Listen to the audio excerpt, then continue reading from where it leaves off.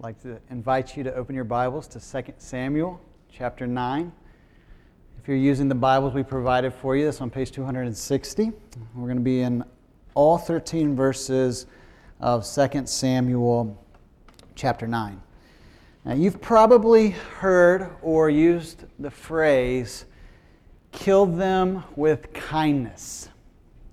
It's a phrase that refers to pouring out kindness, bombarding someone with kindness in the hopes that you can win that person over who would have been unfavorable to you otherwise.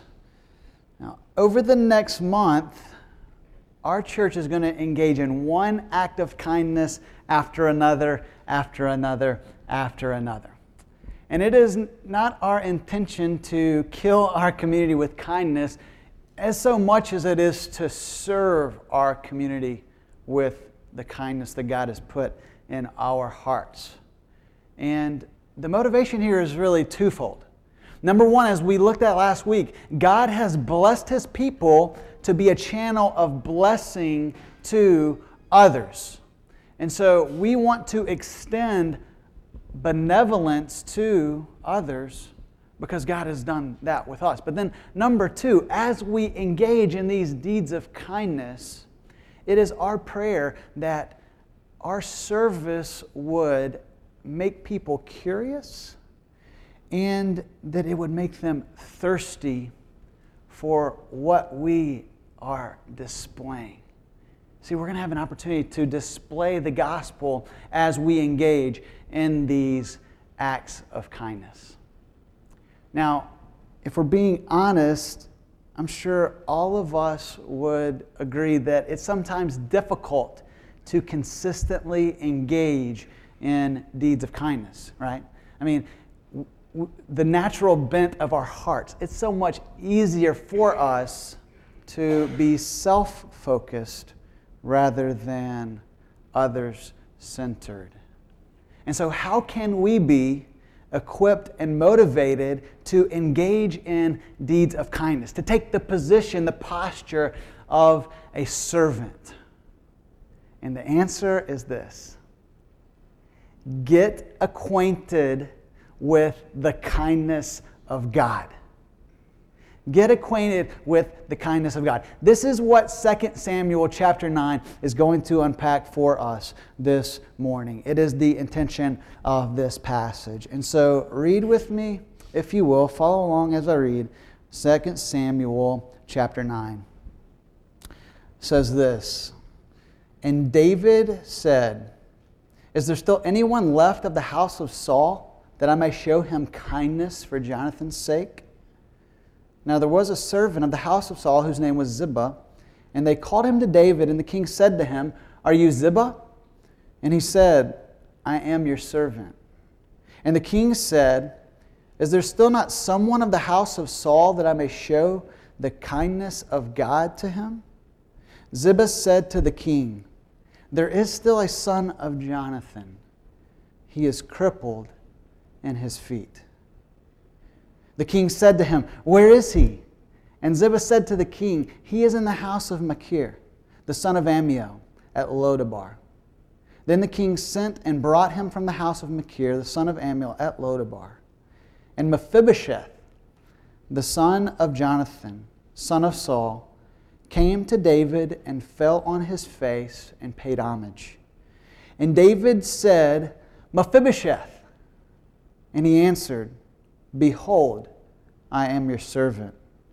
And David said to him, "Do not fear, for I will show you kindness for the sake of your father Jonathan, and I will restore to you all the land of Saul your father. And you shall eat at my table always." And he paid homage and said, "What is your servant, that you should show regard for a dead dog such as I?" Then the king called Ziba, Saul's servant, and said to him, "All that belonged to Saul and to all his house I have given to your master's grandson. And you and your sons and your servants shall till the land for him and shall bring in the produce, that your master's grandson may have bread to eat. But Mephibosheth, your master's grandson, shall always eat at my table." Now Ziba had 15 sons and 20 servants. Then Ziba said to the king, "According to all that my lord the king commands his servant, so will your servant do."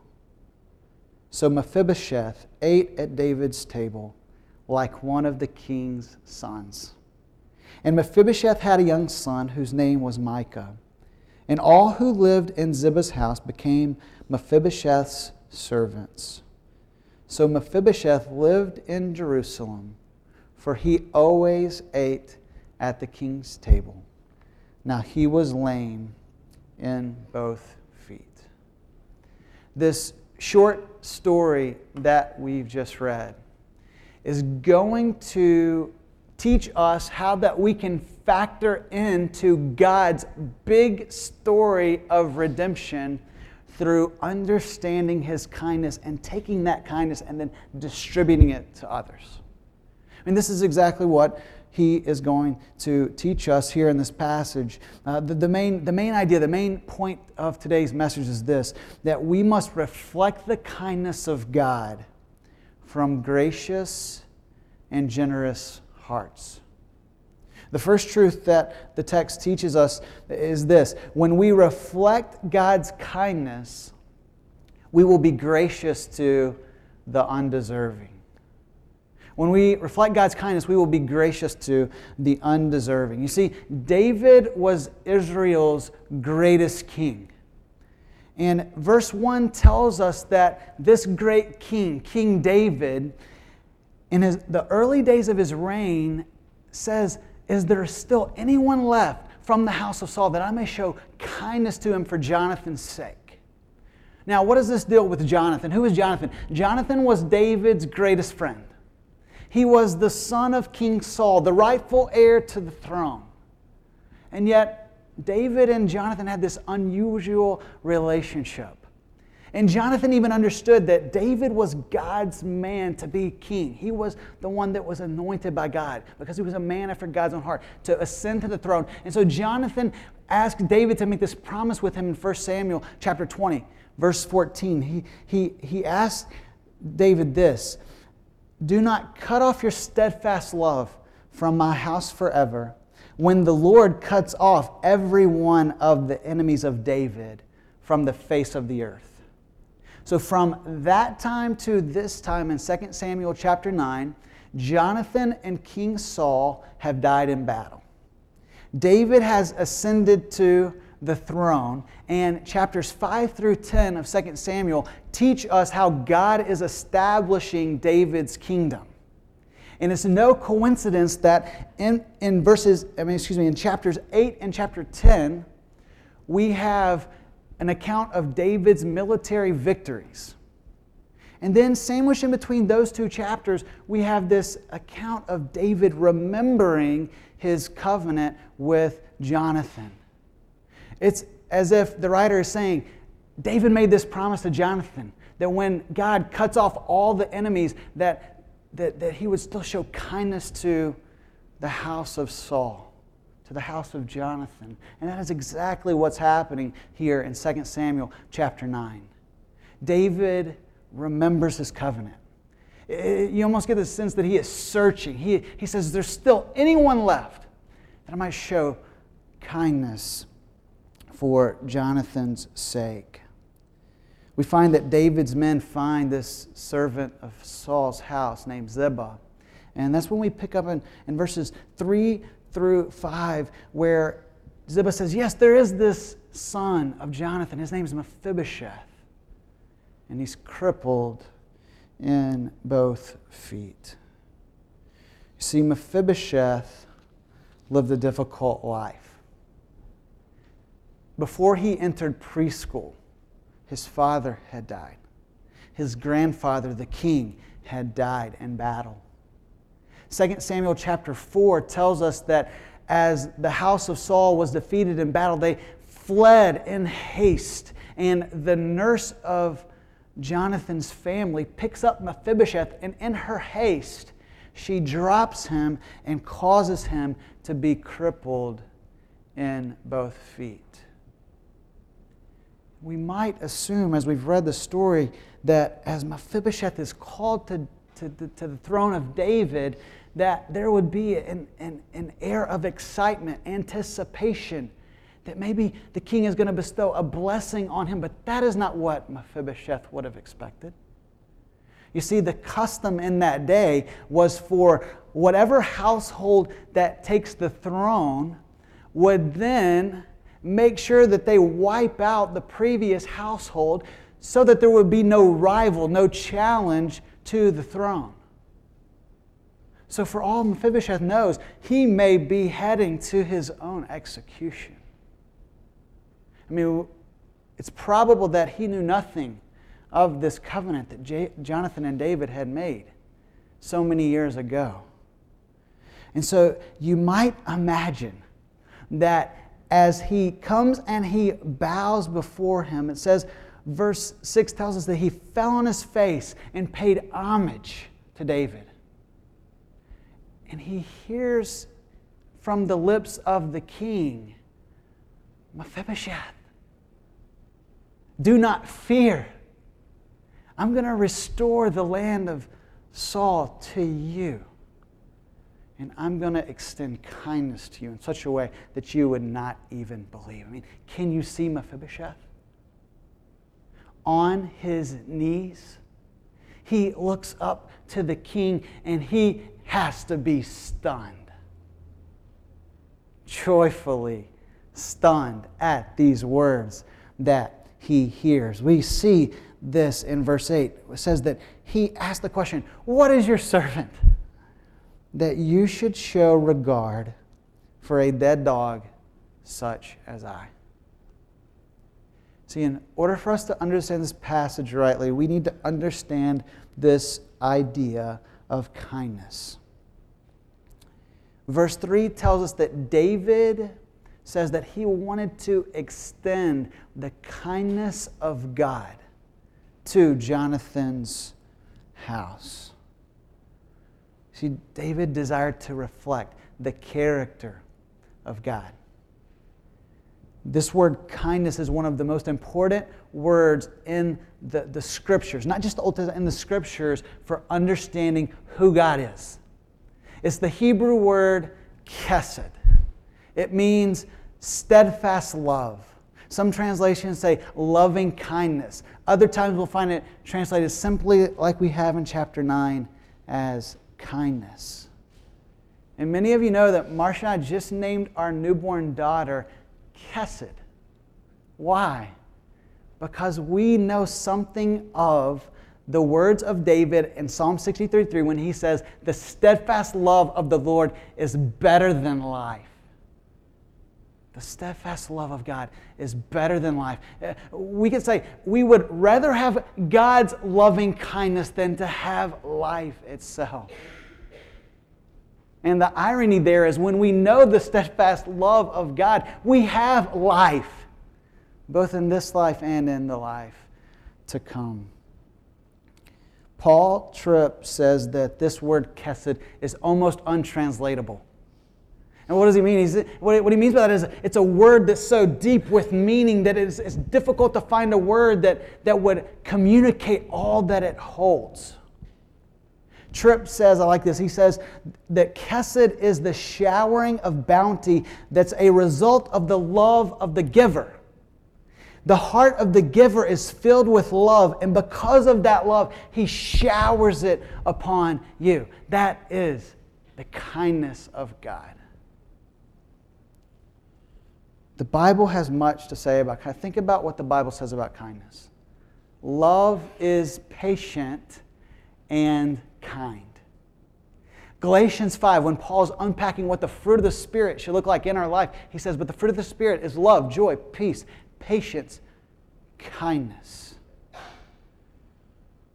Sadly enough, I had never thought much about this attribute of God before we embarked on this journey to start Redemption Hill Church.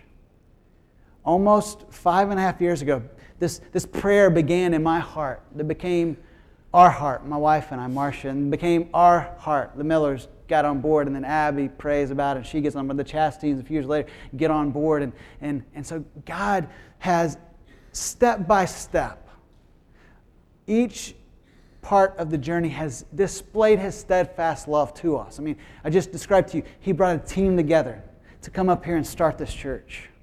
He's provided for us financially. Let me just tell you a quick story. 4 months before we leave for Boston, we're supposed to leave for Boston, we have $10,000 in the bank account, all right, to start this church.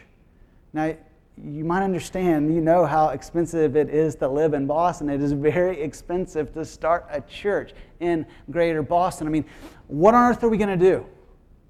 Pray and watch God open His hand and provide. He's provided a team, He's provided finances, He's provided people. Look at this room, 2 months in. People, there is a movement starting. I mean, I want to encourage you. You are in the midst of a work of God's kindness. So when God does something great in Redemption Hill Church, and as we get a foothold in our community and we make a difference, a positive difference in the lives of those around us, make no mistake, be sure to let people know that it is the kindness of God to us. There's nothing great about us. There's something very great about God. And He is distributing His kindness time and time again. The kindness of God is on display all throughout this parable. First, we see that God's kindness is gracious. I mean, as we examine this passage, it's safe to say that kindness involves extending benevolence to the undeserving. Think about Mephibosheth here. David's kindness is an act of total grace. What did Mephibosheth bring to the table? I mean, as we said, he could have been considered an enemy of David. Added to that, the writer here goes to great lengths to tell us of Mephibosheth's condition. He says twice, he was crippled, he was lame in both feet. Of what use could Mephibosheth be to David, the king? But David extends grace, and Mephibosheth is a recipient of that grace. Grace can be understood as unmerited favor. It is bestowed upon the undeserving. And we should pause and we should reflect on the picture of the gospel that this puts forth right here. You see, the story of God's salvation is a story of grace. We will never see our need for grace until we see that we are crippled in both feet. We are spiritually lame in both feet apart from God's grace. Paul says in Ephesians 2 that we are spiritually dead.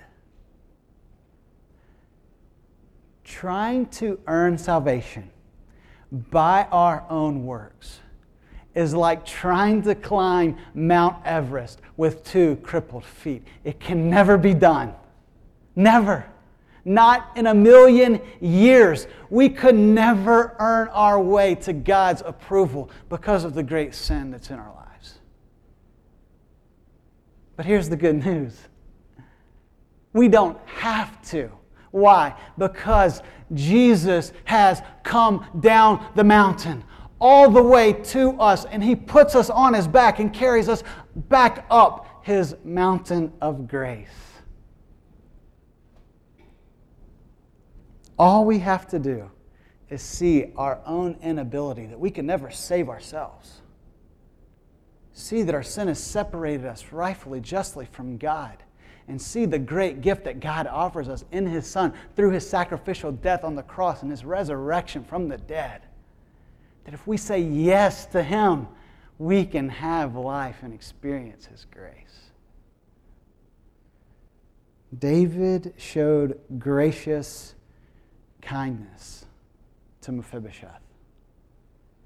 But not only is the kindness of God full of grace, it is also full of generosity.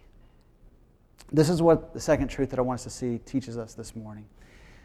When we reflect God's kindness, we will be generous to the undeserving. See, this picture here of David's kindness is one of complete generosity. He is not simply graciously kind, he is generously kind to Mephibosheth. I mean, again, think about this. What does Mephibosheth have to bring to the table?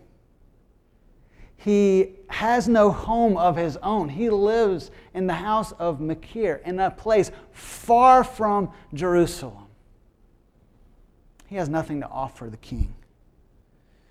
And yet, those who know the kindness of God, like David here, displayed generosity because of the steadfast love that flows from their lives, not because of what they can receive in return. That's kindness. Look in verse 7, we see the generosity of David on display. It says, And David said to him, Do not fear, for I will show you kindness for the sake of your father Jonathan. And first, I will restore to you all the land of your father. And number 2, you shall always eat at my table. So first he restores the land of Saul to Mephibosheth. I mean, this is an unbelievable material blessing. But before we get too excited about that, the main point of the passage here is not the material blessing that Mephibosheth experiences. It is the relational blessing that Mephibosheth experiences. See, the writer of 2 Samuel wants this to be in bold for us. There is a new relationship here now. 4 different times in these 13 verses, it tells us that Mephibosheth would eat at David's table. Twice from David's own lips, he says that Mephibosheth will eat at my table. This is good news. The kindness of God is intensely personal. David chooses Mephibosheth, and he desires for him to be there. I mean, his kindness is directed toward Mephibosheth personally, just as our kindness should be directed toward people from sincere hearts that really want the good of the other person.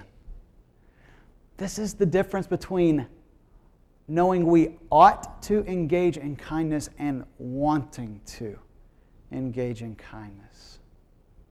Whether that's for our spouse or our roommate or for a stranger we've never met. The kindness of God is intensely personal, but then notice also 3 different times it says that Mephibosheth in verses 7 and 10 and 13, it says that he will always eat at the king's table. There is no limit to the kindness that David extends. No limit. This is the essence of chesed. Think about this. It reaches back. This is undying loyalty. It reaches back to the promise that he made in 1 Samuel chapter 20. To this point in Mephibosheth's life. And it doesn't only reaches back, but it reaches forward into the future. He will always eat at my table. This chesed love is loyal and abiding love. And this is a beautiful picture of what it means to have access, relational access to someone that it is a privilege to know. You see, we know, think about your life. We know the privilege of access because we know the disappointment of relational rejection, right?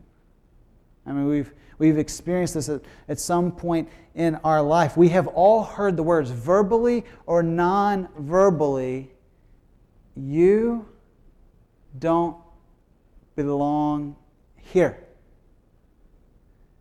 This is for people more special, more intelligent, more cool, with more swagger than you. And those moments can be incredibly discouraging. But to have access, it's a great privilege.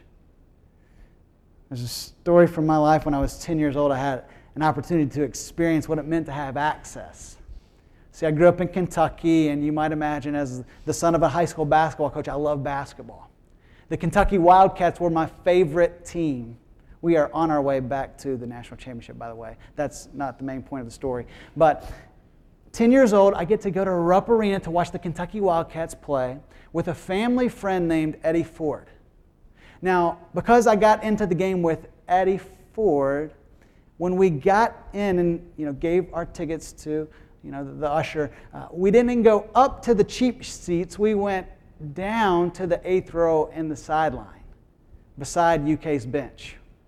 After enjoying an awesome game, I got to sneak past all of the other common folk behind me, past the dudes in the blue sport coats, and I was then escorted down the tunnel, back down a long hallway, and I am standing in front of a door that says Kentucky Basketball.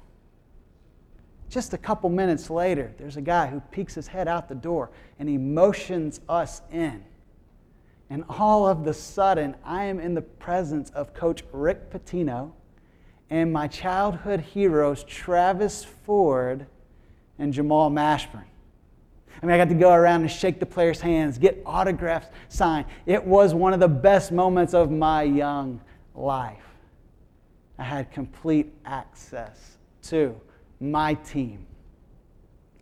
How was that? It was because I was in the house with one of the players' father. In a much more astounding sense, this was Mephibosheth's experience. He had perpetual access to a place that he did not belong. He always ate at the king's table. And what is more, verse 11 tells us that Mephibosheth ate at David's table like one of the king's sons. He ate at the table like one of the king's sons. Can you imagine? Visitors come in to the royal banquet room, and they can't tell if Mephibosheth belongs to David or not. Is he a son? Is he not a son? I mean, he looks like he is one of the sons because of this access granted to him. So when we reflect the kindness of God, we will extend both gracious and generous kindness to the undeserving. But before we close our time, there's one other truth that we must consider this morning. This chapter is pointing us forward in redemptive history to a man named Jesus Christ, who is the true and better King of kindness. Jesus Christ is the true and better King of kindness. Let's talk hermeneutics just for a moment, all right? That's a fancy word that gets at how we interpret the Bible, okay? Jesus says in John 5:46, "If you believe Moses, you would believe me, for he wrote of me." All right, so Moses, the author of the first 5 books of the Bible, Jesus is saying, Genesis, Exodus, Leviticus, Numbers, Deuteronomy, they're all pointing to me. They're all speaking of me. Then in Luke 24, as he's having a conversation with his disciples, in verse 44, he says this, "These are my words that I spoke to you while I was still with you, that everything written about me in the law of Moses and the prophets and the Psalms must be fulfilled." That is all of the Hebrew Scriptures, the Tanakh, the law of the prophets and the writings. Jesus is saying all of the Old Testament points to me. It is our understanding that the whole Bible is about Jesus. It points to Jesus. Jesus is the sum and substance of all of the Scriptures. So when we see King David doing his thing in 2 Samuel chapter 9, he is a type, a shadow that is pointing to the greater reality, who is King Jesus. I want to just look at a couple facets of the diamond that is the kingship of Christ. Number one, we see that Jesus is the true and better king because he is always true to his word. David made a promise to Jonathan, and he keeps that promise. For those of us who know Christ, isn't it good news for us that Jesus always keeps his promises? Do you know the promises of God? I will never leave you or forsake you. Joshua 1:5. The steadfast love, there it is again. The steadfast love of the Lord is from everlasting to everlasting on those who fear Him. Psalm 103, verse 17. How about this familiar one? Trust in the Lord with all your heart and lean not on your own understanding. In all your ways acknowledge Him, know Him, and He will make straight your paths. It's a promise. Come to me, all you who are weary and heavy laden, and I will give you rest. His divine power has given us everything we need for life and godliness. 1 Peter 1. Did you get that? His divine power. God's divine power has given us everything we need for life and godliness. That's a promise that we can hang on to. And so Jesus is faithful to keep His word. He is the King of kindness and He is the King of grace. The supremacy of the gospel teaches us this, that while we were once an enemy of God, Jesus gives us an opportunity to sit at His table, the table of the Lord. Revelation tells us that one day there will be the wedding feast of the Lamb, and all who know God in Christ will be invited to sit at that table. But we don't just sit at the table like one of the king's sons. This is Mephibosheth's opportunity, golden opportunity.